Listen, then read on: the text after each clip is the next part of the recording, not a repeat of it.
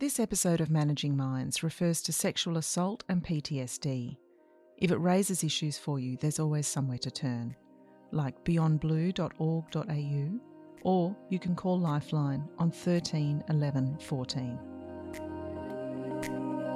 I found ways of avoiding ever having to tell my workplace because I was just too afraid of their response. Some of the things that make a workplace unhealthy are obvious: bullying, sexism, or 15-hour workdays. But there's something else lurking beneath these issues, something that has a huge impact on the mental health of workplaces across Australia every day. My name is Anna McAfee, and in this episode of Managing Minds, we're going to talk about culture.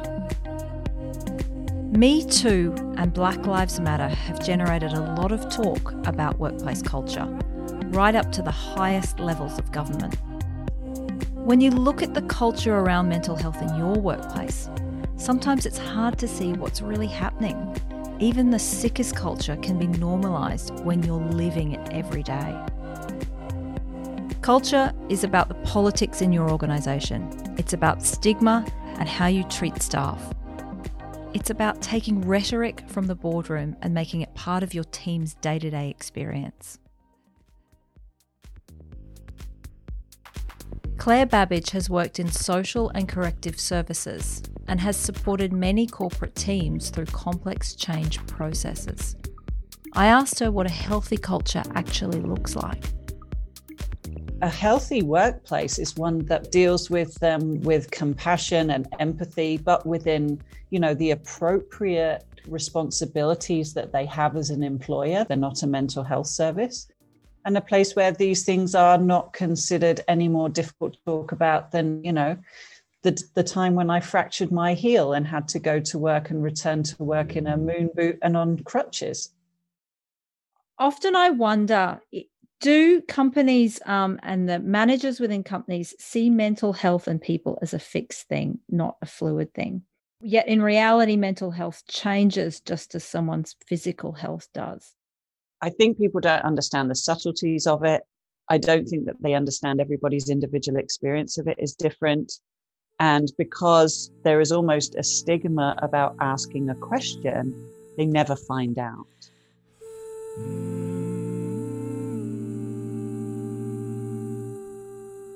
75% of Australians with a mental illness have reported experiencing stigma. Stigma is huge. It's so big that people feel nervous just asking a question about mental health. We perceive shame, and that creates massive barriers to getting help. Dr. Katrina Sanders is the Chief Medical Officer for the Australian Federal Police. I think if you're looking at the police or the troops on the ground, stigma is far less prevalent than self-stigma, that perception that you would be letting down your team and letting down your mates. But I think as you move towards that middle management structure, that concept of stigma, although it's decreasing, I think it still does exist. Are there any specific things that you have found that have worked when it comes to reducing stigma? The shared experience on the ground in small groups through peers is of critical importance and huge value. I think the second component is leadership and the role that leadership play in sending this message. And the more they talk about it, the more other people will talk about it as well. The third thing, I think resourcing, as in time and effort, is given in a critical incident or when people are acutely unwell. That's almost too late. If we can educate people about the pathway of perhaps being well or unwell and how to navigate out of that and what support is available, if we can provide that education really early on, then it does start to normalise it. And it starts to really educate the group that there are options available.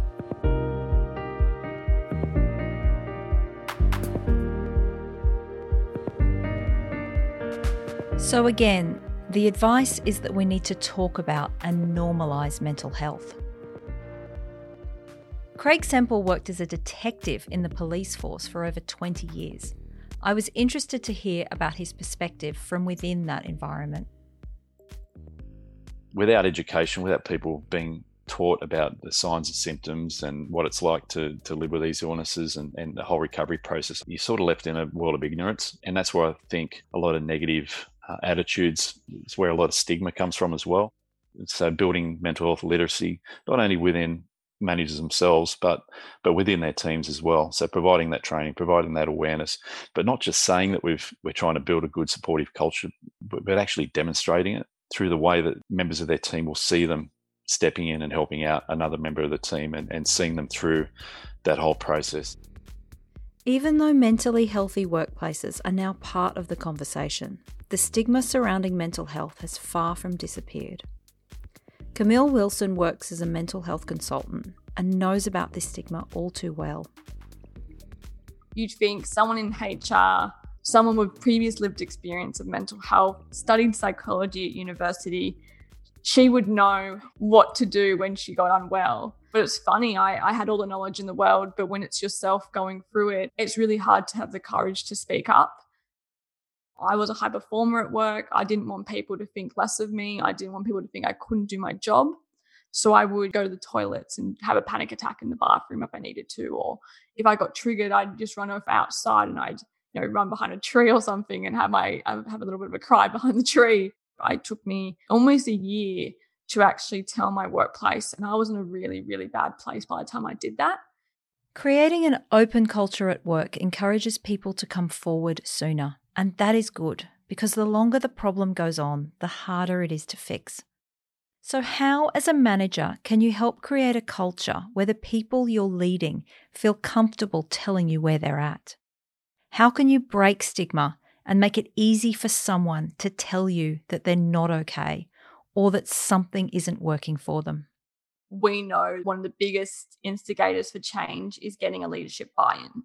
For a good leadership team to progress in a way that creates a sustainable, effective culture change, you need to have leadership teams who are open to that feedback, who are open to making some difficult calls in terms of their own behaviours. So to make a difference, you need the leadership team on side. That's easy to say, but not so easy to do. So how do you do it? How do you approach one of your organisation's leaders and suggest the culture needs to change? Try and talk the language of a leadership team. Talk the language of the impact to productivity and performance. Create a business case to be able to share with leadership, to bring them on board, to understand the importance of this. Companies don't always say yes straight away, and they do need to slowly come to terms with the fact that there is opportunities in their organisation. She also says that teams need to listen to people with experience, which goes beyond psychologists and change experts. What happens when we do culture change, we go, okay, we have one leader who's the sponsor, and then we'll get 5 people part of the project team. So half the room's HR, and then half the room are people who are probably being forced to be in the room. The massive opportunity companies have missed is that you've missed the lived experience of mental health. If you talk to pretty much any person with lived experience of mental health, they have so much knowledge about what works, what doesn't. It's an absolute golden nugget of enthusiasm when it comes to lived experience people. But so many times I work with organizations and they don't even know who in the organization has lived experience. They don't even know who's enthusiastic about mental health. And you've completely missed a massive opportunity for significant culture change by not identifying your natural champions.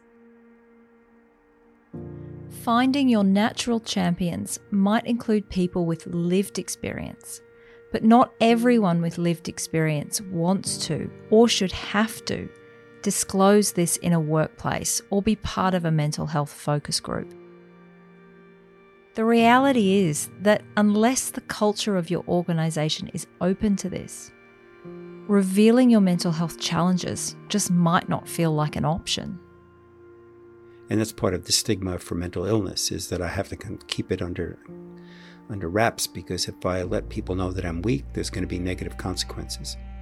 Dr. James Donnelly is a lecturer in psychology at Southern Cross University and a practicing psychologist. Yeah, you do have to kind of monitor the squeaky wheels as well as what we considered people who have an internalizing kind of style. When things get hard for them, they go deep inside, they turn inside, they stop interacting with others, they stop asking for help, and that's their way of coping. So for the manager to be able to detect that change from baseline, no matter what it happens to be, for some people who are confident in coming forward and saying, I need some help here, you have to think about that in cultural terms. What are the reasonable expectations that people can have if they're unwell? They have a doctor's certificate, they need some sick leave. That's the way it is.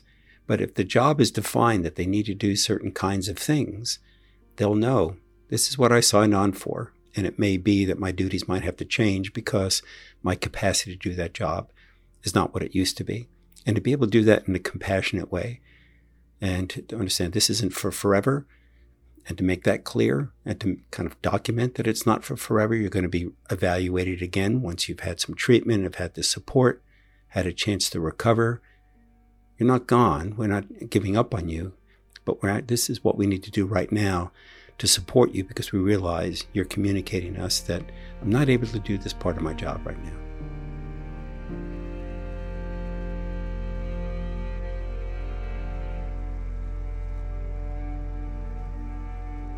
How you going? I'm Sirkin. I have just started a business that provides consulting services for WHS injury management. I am an avid outdoor entertainment type person. Love my fishing, love my camping, love the beach. Outside of that, I have a dog that I love, and I'm very, very passionate about WHS. I started my work in a New South Wales government agency in January of 2014. About a year prior to me starting there, I was required to be part of an investigation for a historical sexual assault. Also in that first week of employment, my father had succumbed to liver cirrhosis and was hospitalised for a complete week. So I had to take about 5 days off. The principal manager and the manager of the section had looked at me and said, well, look, if you can give us a medical certificate for your time at the hospital with your father, I think we can try and allow you to keep your job. By the way, we're not actually going to pay you for that week, and we're not going to consider special leave because it's your second week and you're still on probation. I said to myself, well, okay, you need this job. You're good at what you do. You need to pull your socks up and need to keep doing. Forget about your problems, mate. Over the next 6 months, the treatment got more intensive for my, what was now diagnosed as PTSD, for my historical sexual assault issues. My team leader approached me and said, I'd love to take you out for a coffee and have an informal chat with you. Then I think, oh, well, my team leader's taken an interest in me. Okay, maybe this will be an opportunity to let him know what's going on. I'm going through a police investigation. I'm waking up with cold sweats. I'm hardly sleeping. And this is the state you're seeing me in day to day. At the end of that conversation, the look that I saw in my team leader's eyes was one of two things. Either you're going through it, mate, and I'm here for you, or it's, mate, you're going through it and I'm about to do something I don't want to do. Following the conversation, I didn't really get a good vibe from my team leader. So I actually looked up the policy and procedure on what happens when there's an informal meeting like that. And I found they were actually starting a process for determining my fitness for work. I actually needed to find a friend to talk to within the organisation, i.e., hey, I know that my behaviours are kind of changing, but if I talk to someone within HR as a trusted source, it's a trusted source and nothing would go past. The person that I was dealing with in HR, every single conversation I had with them, they would turn around to the principal manager of the floor and go and explain things to them. I got to a point where in my sleep, I'd be scratching myself in my face because that's just how I'd be sleeping. And when I walked in one day and I'd spoken to the HR professional about what was going on, they basically said, take a couple of days off. As I walked back to my desk, the principal manager turned around to me and said, maybe you need to start cutting your nails. And then I looked at them and I said, what do you mean by that?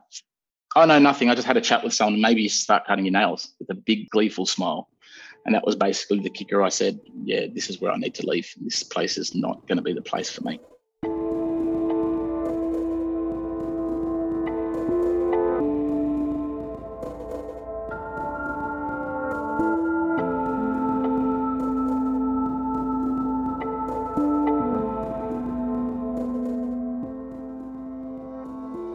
Serkan's experience is extreme. Not all cultural issues play out in such a confronting way. In large organisations, creating trust between management and workers can be challenging, particularly when policies and procedures don't always ensure confidentiality. As a middle manager, you can feel like you don't have much sway, but it's worth taking the time to understand your organisation's policies and procedures when it comes to mental health. You'll have a middle manager who loves their workers, who will go to the earth's end to try and help them with the resources and the policies and procedures they can deal with. If a policy and procedure turns around and says, as a middle manager, you need to deal with it at the coalface, great. However, if it gets to a point where it requires escalation, you need to do A, B, and C. Once an escalation point gets triggered, that middle manager essentially loses all power or drive to be able to do what they feel they need to do for the worker, because the policy and procedure might turn around and say you need to report it to HR, and HR get involved, and there's an added cog to the machine, and then there's basically the person mistrusts the whole organisation.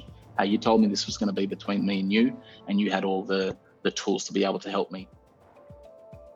Often when you're a manager in an organisation with poor culture, you are encouraged to manage out and get rid of staff who are struggling. So that's going down a performance management path as soon as a staff member is going through a hard time, rather than supporting them and adjusting to their needs. Managing out employees with mental health issues can seem like a simple solution. Just get rid of the problem rather than delving into someone's personal life. But what else are you losing when you manage staff out? They lose the opportunity to build something within an organisation and spread it in such a way where they actually fix things. Let's be straight here. Mental ill health costs Australian workplaces $4.7 billion each year in absenteeism. But for every dollar you spend on improving your mental health strategies and your culture, you will actually save $2.30 on the cost of mental ill health. There's a managerial cost, because it means that there's a huge amount of focus from the manager trying to deal with that situation. It's very HR heavy. It's quite stressful. It takes a lot of their time. It actually takes them away from focusing on productivity and getting the team working well. But there's also a massive cost. You know, businesses don't always calculate those things. When you are rehiring or training someone, or you manage them out in a way that then costs additional amounts to a business, if it's not done really well, then when teams see that that's how things are dealt with and that becomes part of the culture of the organization, it stops people from speaking up. They then don't feel safe. There are issues then with psychological safety in the workplace. And instead of just asking for help early, things often get left until later. And then it's a much bigger problem for managers to deal with. And it becomes something that really is outside of their comfort zone. It's always best to do something early than late. Somebody with lived experience of difficulty who also knows how to manage that and to recover not only has that lived experience as a diverse voice, but they also have that experience of recovery and resilience and self-management and self-awareness, which are actually hugely important soft skills for businesses to have. Also, we often find that, you know, the person that we would often call Fred the disturber, if Fred leaves or Fred goes off sick, somebody else comes along to take their place. And so the actual dynamic in the team, the way that conversations are being dealt with, maybe how voices are not being heard, doesn't get fixed. So instead of Fred, you have Jane.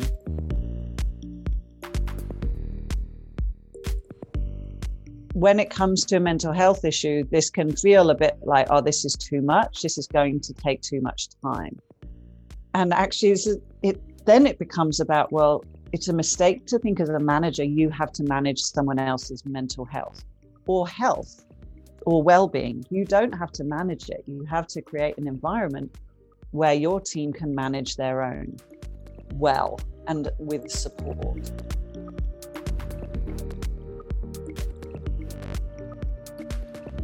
Fixing the culture of a workplace can be complex, especially when it comes to large organisational change.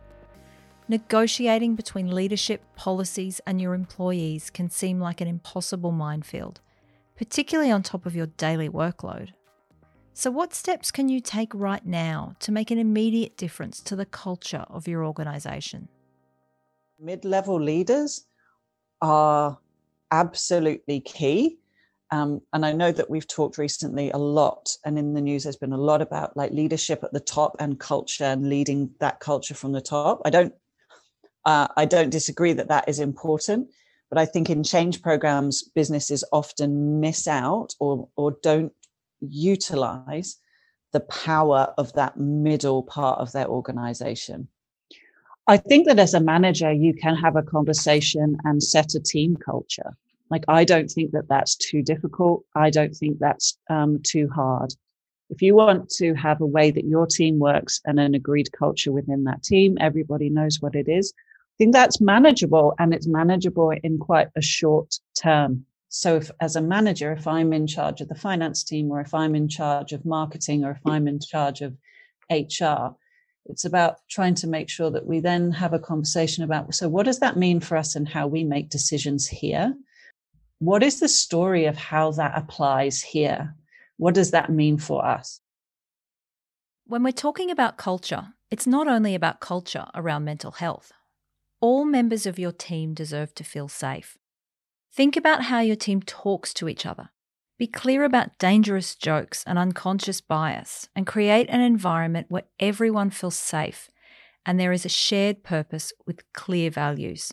Agree on your targets, on your roles, and on your shared responsibility when it comes to productivity. And then follow through on your agreed culture and do what you say you will do. So you've got one organisation who does it very, very well because they listen to its people and base all the policies and procedures off a needs basis. Or then you've got the other type of organisation who loves mental health in the boardroom. However, when it comes to walking the walk, it unfortunately falls down. You actually need to consult with your staff week in, week out, month in, month out, to actually find out what's happening on the ground and tailor an approach in such a way you are able to access programs quickly and efficiently for staff when they want it and need it. And far too often what I've found where organisations fall down is, yep, we're going to go on the path of a mentally healthy workplace, so to speak. However, they haven't put the back end processes or the right people in place to make sure things move as quickly as the organisational needs do.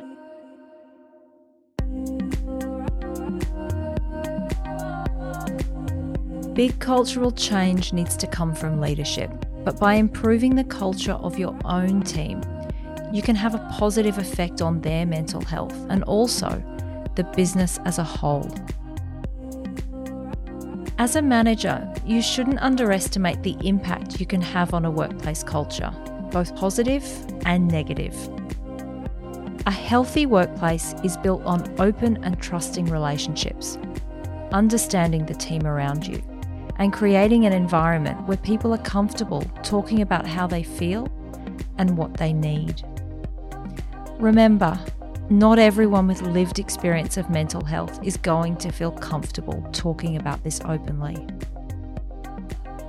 You can find extra links to resources and other information on our website, managingmindspodcast.com.au, and also on our LinkedIn page. Up next on Managing Minds, we talk about burnout. What causes it? How do you know if you have it? And what you can do to prevent burnout happening to the people around you. The core of the burnout issue is that I actually care about what I'm doing or where I am, and there's something in here that's refusing to move into a better space. Managing Minds is a Headline Productions podcast made in partnership with the State Insurance Regulatory Authority. Our host is Anna McAfee. This series has been produced and edited by Simon Portis. fact-checking is done by Dr. James Donnelly, and the executive producer is me, Liz Keane.